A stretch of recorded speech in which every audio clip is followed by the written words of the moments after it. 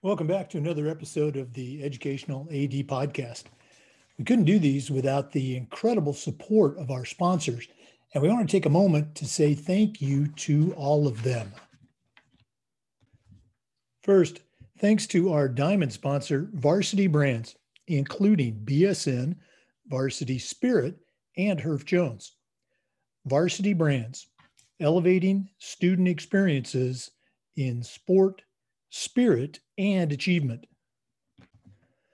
We also want to say thank you to our great platinum sponsors, including Camp Mobile, where leaders communicate better; Ephesus Lighting, innovating a brighter future at every level; Gipper, sports graphics made incredibly simple; Vital Signs, brings student achievements to life; and Hometown Ticketing, simple and easy online ticketing. Thanks to all of our great sponsors. Welcome back, everyone, to another episode of the Educational AD Podcast.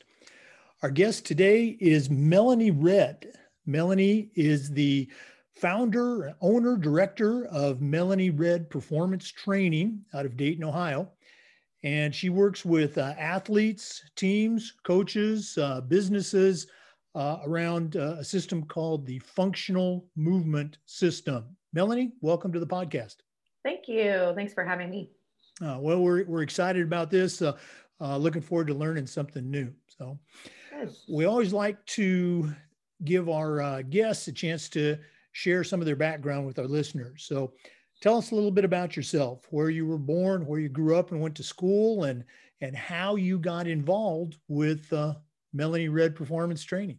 Yeah, it's very windy road in terms of how I stumbled into this work, and I literally pretty much stumbled into it. But so I was actually born in a little town called Great Barrington, Massachusetts. Grew up in Sheffield, Massachusetts until I was 15 years old, and then my dad decided a place called Xenia, Ohio would be a great place to move the family to. And of course, I was devastated as a 15-year-old. I was literally the end of my life at that time. And so I've been in Ohio ever since. I live in a suburb of the Dayton area, about an hour from north of Cincinnati.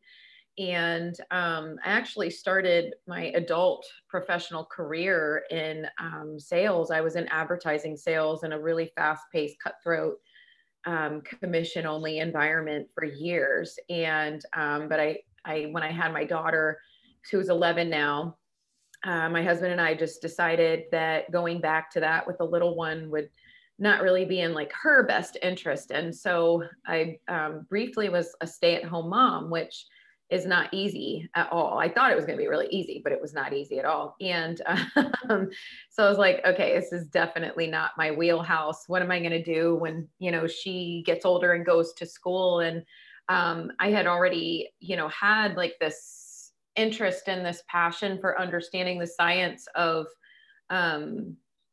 movement, right? And exercise science, and what are the healthy foods and what are the not healthy foods, and just trying to keep me and my family healthy and strong, really. I was a high school athlete, but I actually was not a great high school athlete. But I always say that if I had had a me back then, I would have played college ball. I totally believe that, to this day. Back then girls just were kind of an afterthought. And unless someone was naturally talented, those, girls didn't get a whole lot of offers to go, and play at the next level. So, but I've come from an athlete family. My dad was an athletic trainer. So he, was the injury guy. And it was kind of nice to have somebody that could diagnose and treat my injuries from the sports that I played, in-house. And during those years, my mom ran an in-home daycare. So I had to find my own rides to sports and things like that. She couldn't put 15 kids in a car. And, I just loved it. I loved it so much, and I always have. And so when I'm trying to figure out, well, what am I going to do? Who is the next me? You know, the fast-paced corporate sales environment was just, it wasn't sustainable for me. It was super stressful and I wasn't happy, you know, doing that. And so when we made that choice, I had really a good amount of time. I had like 18 months to really just think like, what can I be passionate about? And like, forget about money, but you know, what could I do that makes me feel like I'm making a difference? And so I ended up in the fitness space. So, you know, general fitness for adults. And then that was 10 years ago. And so about 5 years ago, that just was not lighting me up anymore. Business was really good, but I just wasn't feeling like that fire to, you know, just get up every day. And I just kind of felt like everything was kind of like on autopilot. And so I started dipping my toe in the athlete training space, mostly children of my clients. And I realized that there was a massive need for high school strength and conditioning. And so, of course, this was 5 years ago. I actually think the country has come along a long way in the last 5 years. And so, you know, I started working with a mentor in the strength and conditioning space at that time and just trying to figure out what do I want to do? Because there's so many different ways, you know, there's so many different avenues and you can niche down to like one sport or, you know, you can do everything. And at the time I thought maybe I'll go into like golf fitness. So that TPI, you know, golf certification was becoming really popular at that time. And I have a good understanding of golf. I played it a little bit myself. My husband is a very avid golfer, and it seemed like 90% of my clients were golfers. So it just kind of was like, maybe I'll just do that. But I had a mentor that really encouraged me to think a little broader. And that's how I found the functional movement systems. And he was like, just get this certification first before you decide how to niche yourself. And that really opened my mind up to the world of movement in terms of athletes and how our movement patterns are, you know, how they're grooved and how, especially in the high school space, improving those movement patterns before we load them to protect the bodies of, you know, the high school athletes. And then that led to, you know, becoming a certified strength coach, and a certified speed coach and corrective exercise. So it's like, then I went down this rabbit hole of certifications as I was working. And then I literally one day just stumbled into an opportunity that must have been like the universe or something, you know, putting me in a certain place at a certain time to meet a person who is to this day like one of my best friends on the face of the earth. And he was the offensive coordinator for a football team at a local school. And he was running their strength and conditioning program, and he heard about me, and we had met, and like literally it just happened so fast. And he's like, why don't you come and, you know, take a look at the team? Why don't you come to one of our lifts? And this facility is like 15 minutes away. I didn't even know it was there all this time. And at the school. And so I went in, and I literally, you know, I'd been in this phase where I was like, what am I going to do? What am I going to do? You know, how am I going to forge a path in this career? And how do I even get there? And, you know, all these questions swirling around. And so anyway, I walked in the middle of a lift because I had to wait for my daughter to get off the bus. And so I couldn't get there like before they started. And I heard like the clanking and the energy and like the excitement. And I was like, oh, this is it. This is exactly what I want to do for the rest of my life. And that was for some years ago. And I still feel the same exact way today. So I started in football, quickly picked up a wrestling team who I still work with. And then this particular school, I run all of the strength and conditioning for all sports at this point. So COVID was a big disruptor of that, but we're finally back and finding our groove, even with the, you know, restrictions and servicing almost all of the athletes at this point. So I'm really excited about, you know, the future and going back to normal. And then aside from that, I consult with schools across the country. So.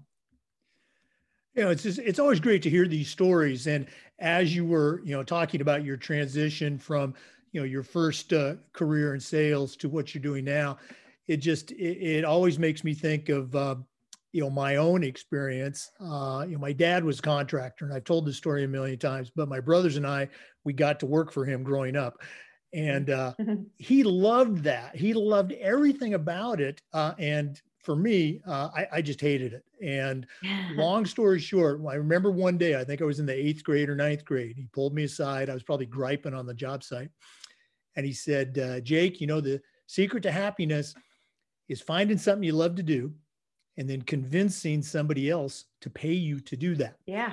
And obviously you have found that, with your performance training. I certainly found that in teaching and coaching. And again, I share that with my own kids when they were griping about something. But no, it's great to be able to do what you love. And oh, by the way, I get paid for this too. Yeah, it's amazing. I could not be more thrilled about it. It's not all easy. It's hard, especially as, being a business owner, and I don't actually have a big, huge facility. So my work is in high schools, and whether they have a facility or not. I work with a school that doesn't really have much of anything, and in terms of, facility and equipment and things like that. And we just get as strong and as fast as we can with as little as there is, to work with. But yeah, super lucky. I kind of laugh sometimes. I'm like, I can't believe I get to do this because it's so much fun. It's just literally like the best thing ever. And I get to bring my daughter to work with me. So,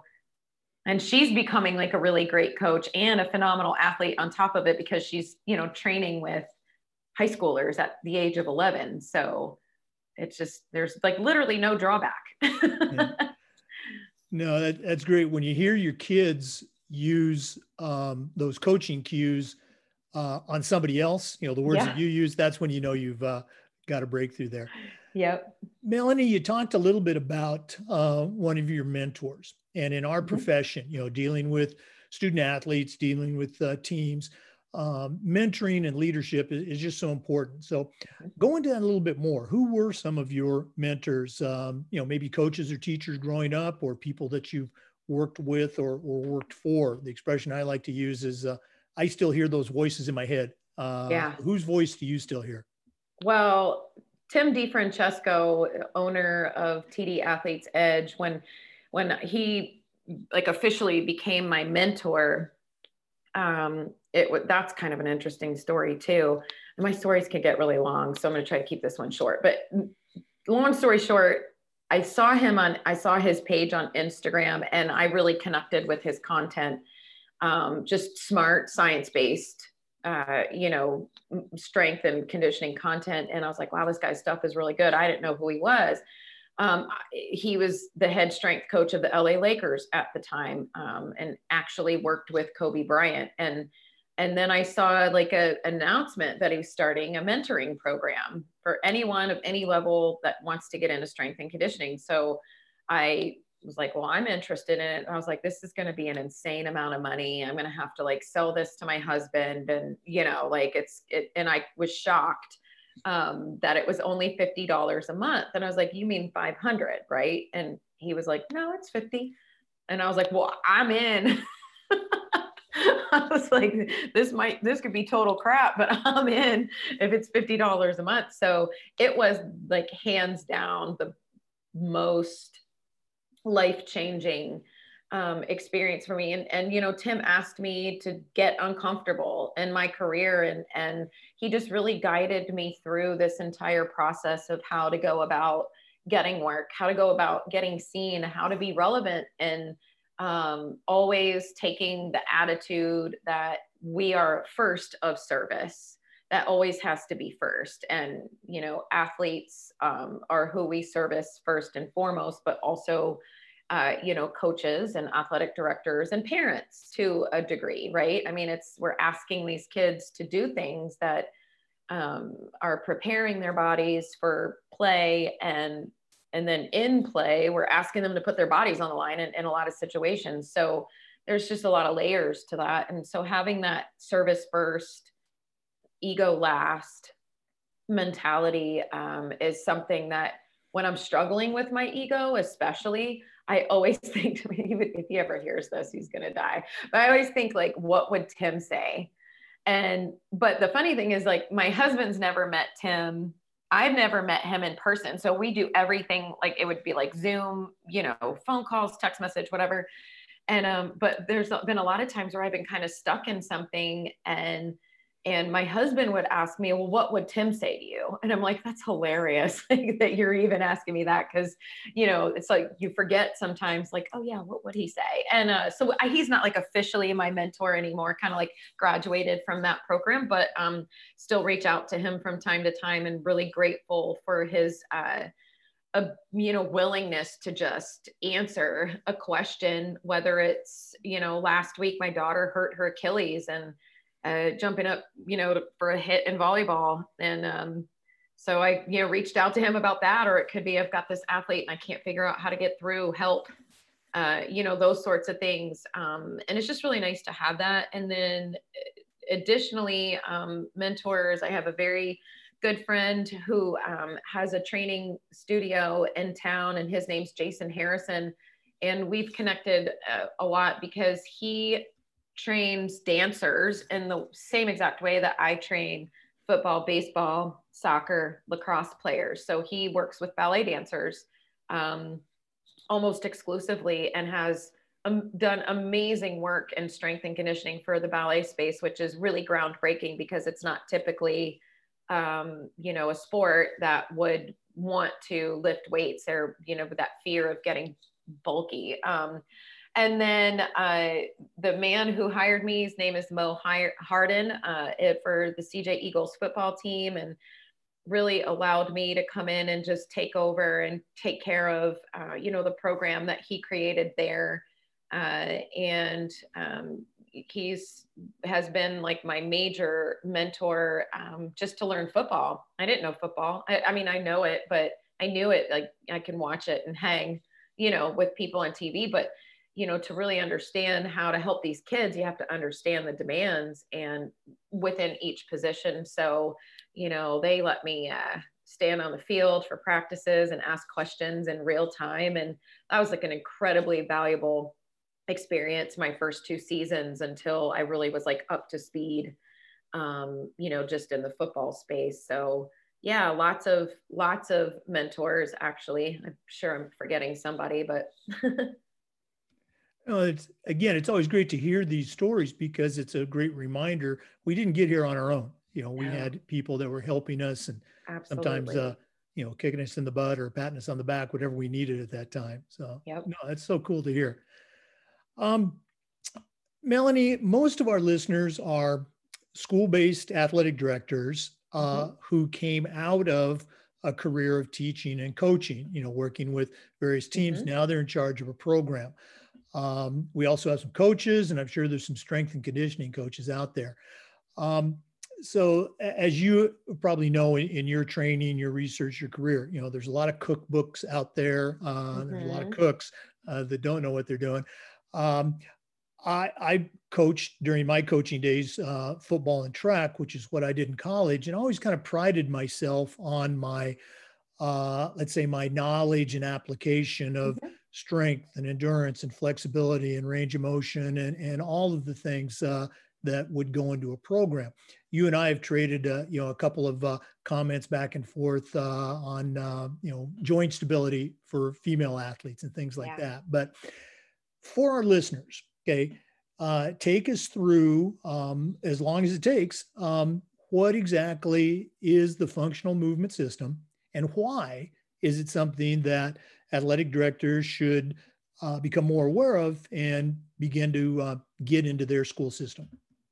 Well, the functional movement system is really, it's not as big of a part of what I do. It's just kind of like an ongoing thing. So as it was originally designed, the FMS folks, now their names are escaping me, I apologize. But it was a system created. It's really an assessment. FMS in and of itself is an assessment to really assess movement patterns and to quickly identify issues with movement patterns that could become problematic.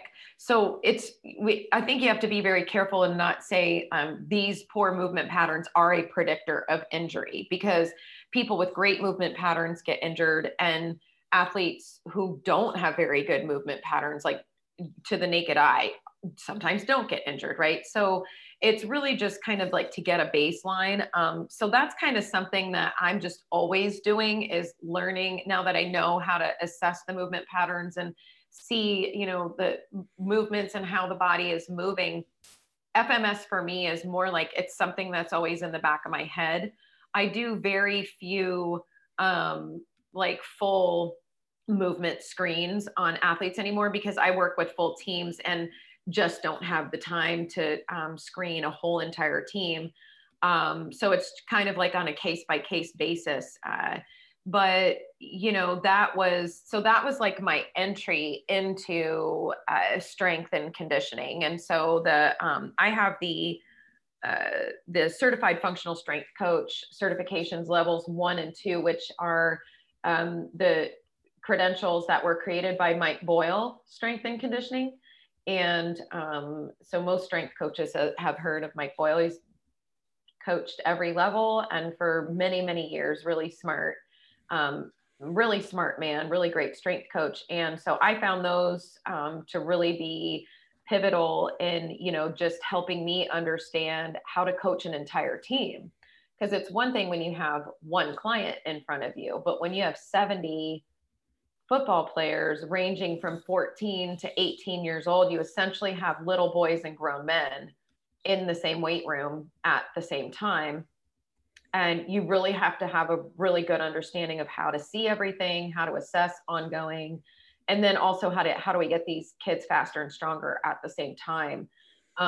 So yeah, what's really most important for athletic directors is to begin to think about how can we offer high quality, science-based strength, speed, and I'm not going to say injury prevention, but less injuries. How can we create programs that lead to strength, speed, less injuries, right? With the broader lens being, we want more of our athletes serviceable on the field. We want more of our athletes to get opportunities at the next level. We want less of our athletes to become injured, and so that our athletic training staffs are not overwhelmed with, you know, caring for these athletes. And then, you know, sometimes that looks like bringing someone in on staff, although we're still not doing a whole lot of that across the US. And there are reasons. I mean,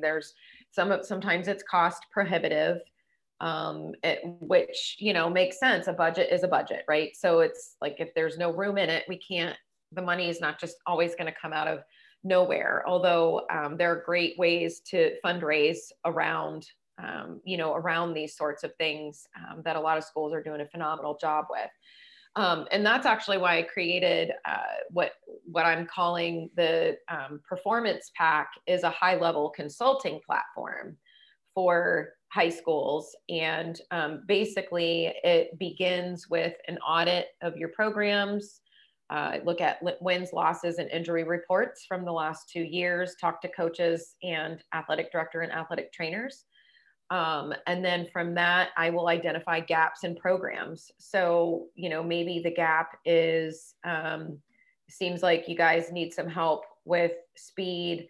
And then here's what we can do in the weight room to help enhance that. But here's what you should be doing in these speed or change of direction sessions.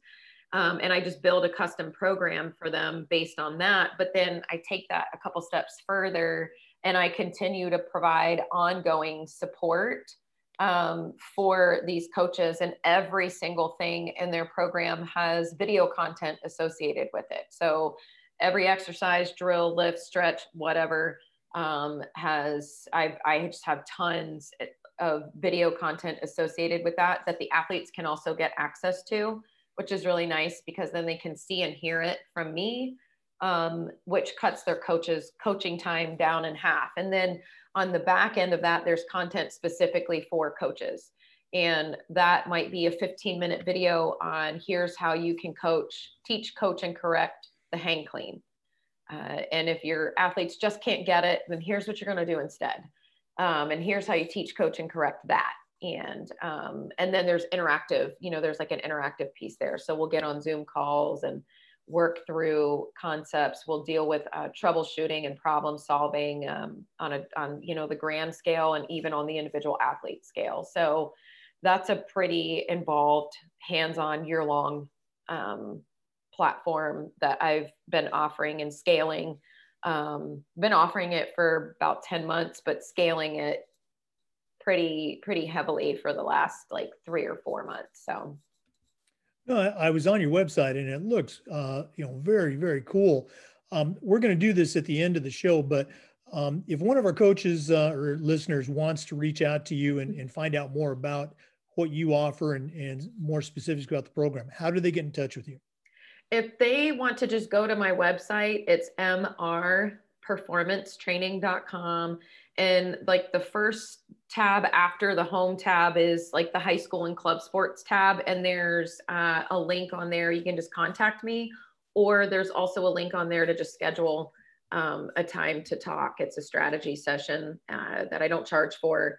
And that's like usually like a 30-minute Zoom call. If somebody prefers phone, then, we can do that as well. But yeah, typically I start with athletic directors. Sometimes I'll start with a conversation with the coach, and coach like, wow, we really need this. I'm like, well, I have to talk to your athletic director because coaches don't typically make those decisions in the chain of command. So the phone call always eventually ends up, with between me and the athletic director. And then from there, it's just kind of like combing through what the current state is, what their big frustrations are, what their needs are, and determining is this something I can help you with? And then if so, here's what that looks like. And then there's typically a process, after that of, how that works. So getting approval and a certain amount of bureaucracy and high schools. So it's a long game. It's very much like a partnership, relationship based, business that I have going here. So, and then along the way, I just try to help out, however I can and as much ways as it makes sense. So. No, again, I appreciate you sharing all that. And again, we'll give you a chance to plug that email or the website address later on. I'm going to put you on the spot real quick. Couple of specific questions about training. One would be, what would you consider to be one of the most important factors when training female athletes? And then the second question, what are some things that can be safely and effectively done with a middle school age athlete, 6th, 7th, 8th, with regards to strength training? Yeah. Well, in regards to female athletes, we have to do a better job at protecting them. The female high school aged athlete is especially susceptible to non-contact knee injuries, and the rates of non-contact knee injuries have not really been tracked in quite a while. I think the last year might have been like 2016, 2017 might be the most recent data I've seen, which I really think we should still be tracking that.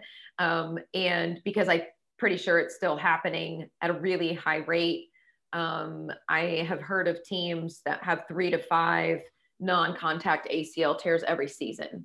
And that is beyond, that's just not acceptable at all. It always comes back to the fact that girls are not getting access to strength and conditioning programs. And the teenage female body, because of hormone changes, the ligaments get lax. And, the hips get wider. And so with that widening of the hips and the lax ligaments, it puts some special, stress on that knee joint. And, on top of that, as girls, go through this process of puberty, they are also putting on some weight in most cases, typically in the form of fat. Whereas when boys go through that, they tend to gain muscle. That being said, boys are also experiencing non-contact knee injuries at a rate that I feel is unacceptable as well. But girls especially are really being overlooked in this matter.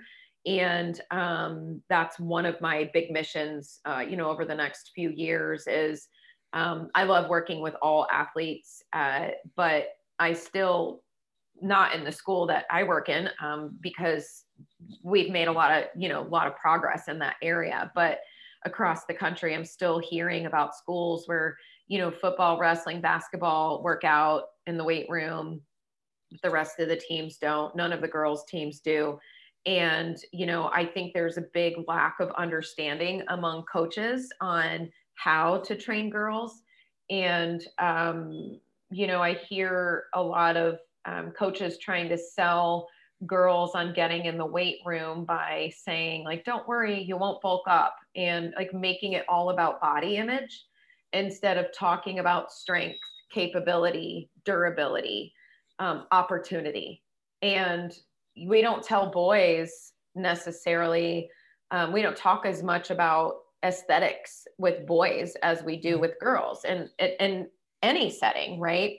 So that's one of the things that, is really important to me, that we change the way we talk to girls about why they should be in the weight room. We should not make it about their body, but we should be honest with them too. And, you might bulk up, you might get muscles, you might not, we don't know. There's determining factors that are genetic there, right? So what we're looking for though, is for that athlete to become stronger and faster and more capable and empowered. And in that process, maybe your body will change, maybe it won't, but the body that you get is the one that you were meant to have because it's the most capable body. And that is beautiful, right? So I think changing that narrative is really important in order to inspire girls to get into the weight room. So make it about performance, absolutely, health, as opposed to, as you said, the negative. Yeah, absolutely. I get the honor of coaching a lot of girls, and it's fascinating to me that usually like in the first couple weeks when, you get athletes into the weight room and maybe it's their first time or it's just the first time that season. And girls are almost always stronger than they think they are. Boys are almost always not as strong as they think they are.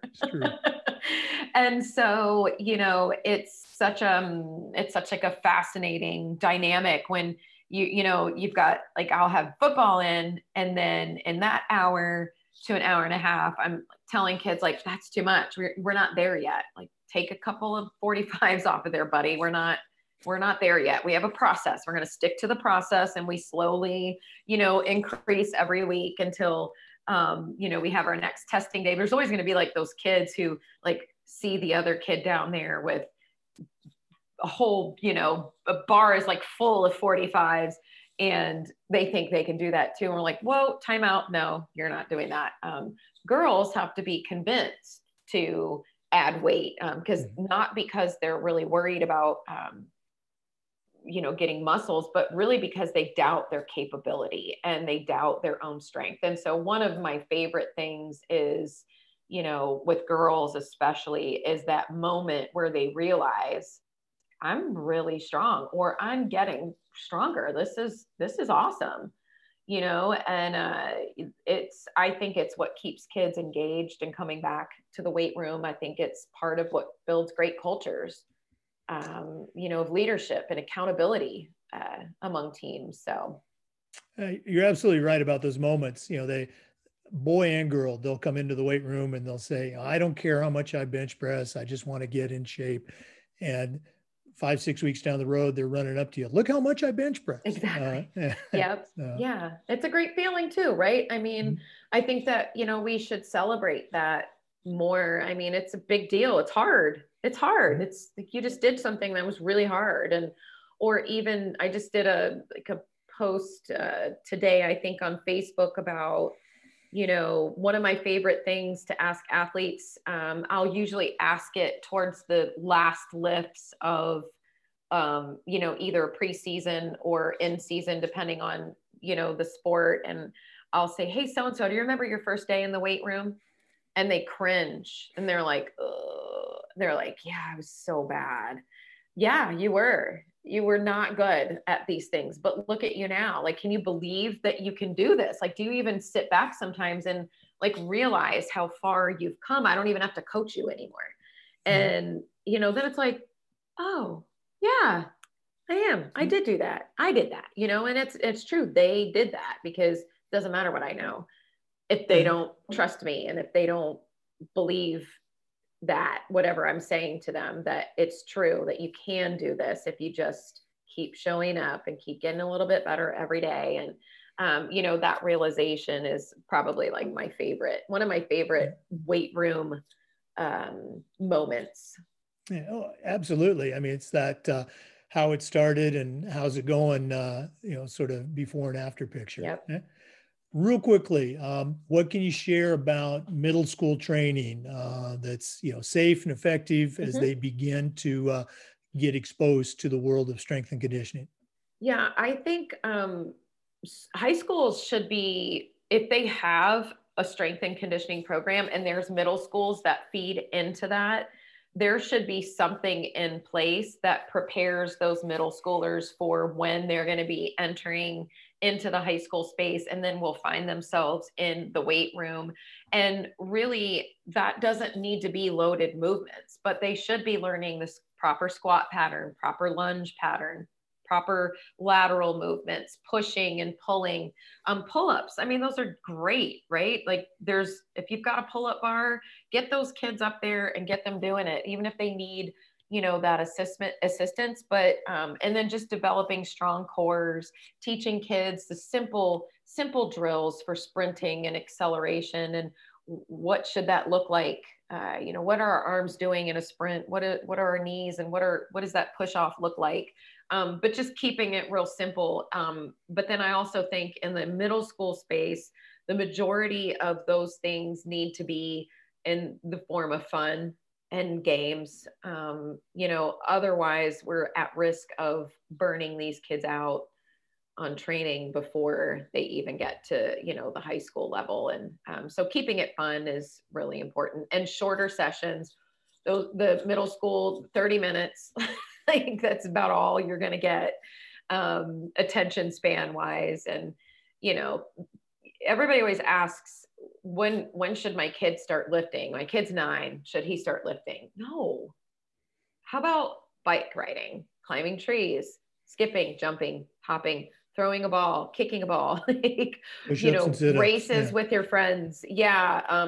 Setting up obstacle courses. That's what my daughter and her friends they still do that. They're 11 and 12, 13, 14 now, but they still just destroy the basement and will set up an obstacle course. And, admittedly, a part of me is like, oh man, I hope they clean that up. But, the other part is that's movement. They're jumping, landing, crawling, climbing over things. And, sometimes things get broken, but it's still, it can't get too mad because it's movement. And I just think all movement is important at that age. And it's really lacking in that age group.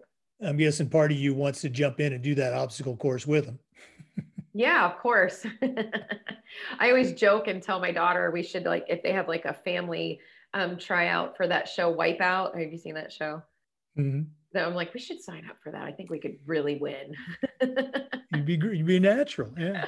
Or we'd fail miserably. You never know. Well, Melanie, this has been great. Like I said, we've had a chance to get to know each other a little bit online. That sounds kind of crazy, but that's the way it is now. The way it is now. Before we go, we always like to wrap up with what we call the athletic director's toolbox.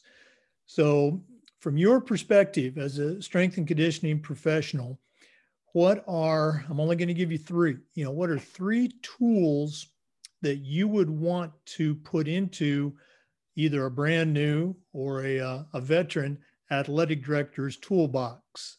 What's going to go in Melanie Red's toolbox? Oh, wow, that's really hard.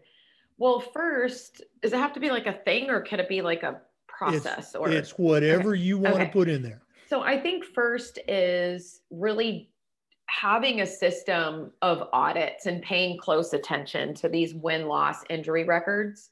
If you're comparing, year to year, you should see trends and then putting things in place to support your coaches to try to fill the gaps in these programs. And I mean, that sometimes is, we need more athletic training staff or more resources for strength and conditioning, or maybe we just need a better equipment supplier. I don't know. I think just the audit process is really important. And I know a lot of schools just don't do it. They just kind of go through the motions every year and okay, our season's starting. We're going to do the same things that we've always done. And which is sometimes okay, but sometimes things need to be changed, and, being open to that through that audit process, I think is really important.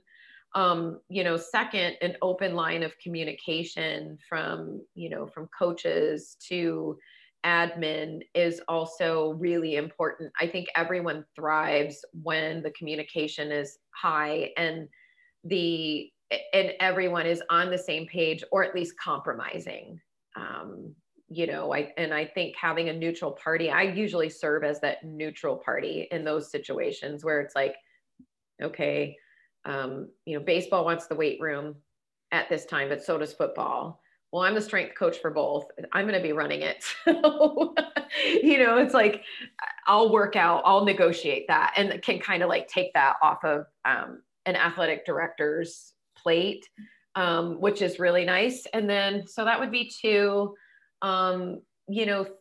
Three would be thinking about spaces that can be used for things like sprinting and drills. If you don't have like a really nice facility with a lot of space, and setting aside part of the budget for some low cost things like bands can, even like just simple like super bands and mini bands, can be really useful. And making sure that those implements are in place is helpful for coaches immensely. So no, great advice. I was going down our school's checklist. I think we've got most of those boxes checked. Melanie Red Performance Training, thank you so much for being on the program. Thank you. I appreciate it. Had a great time. And once again, if our listeners want to reach out, and I encourage you to do so, check out that website. How can they best get a hold of you? Yep, it's www.mr, as in Melanie Red, performancetraining.com. And if you go to the high school and club sports tab, there's some links on there to contact me. And there is a Calendly link on there to schedule a meeting. And if you do that, just asks a few questions ahead of time, like what your name and position are and, reason for meeting. So always encourage people to fill that out so I have a little bit of an idea beforehand what we're talking about. I'm on Facebook and Instagram and Twitter and LinkedIn. I'm pretty much everywhere except for like the social media outlets that these kids are using, like Snapchat. I'm not on that. I don't even understand how that works. So yep, and the private messaging on my social media channels are always open as well. So okay. mrperformancetraining.com. Once again, I encourage you to check it out. Melanie Red, thanks again for being on. To our listeners, remember the Zoom recordings of these interviews are being uploaded to the FIAAA Educational AD YouTube channel. And until next time, thanks for tuning in to the Educational AD.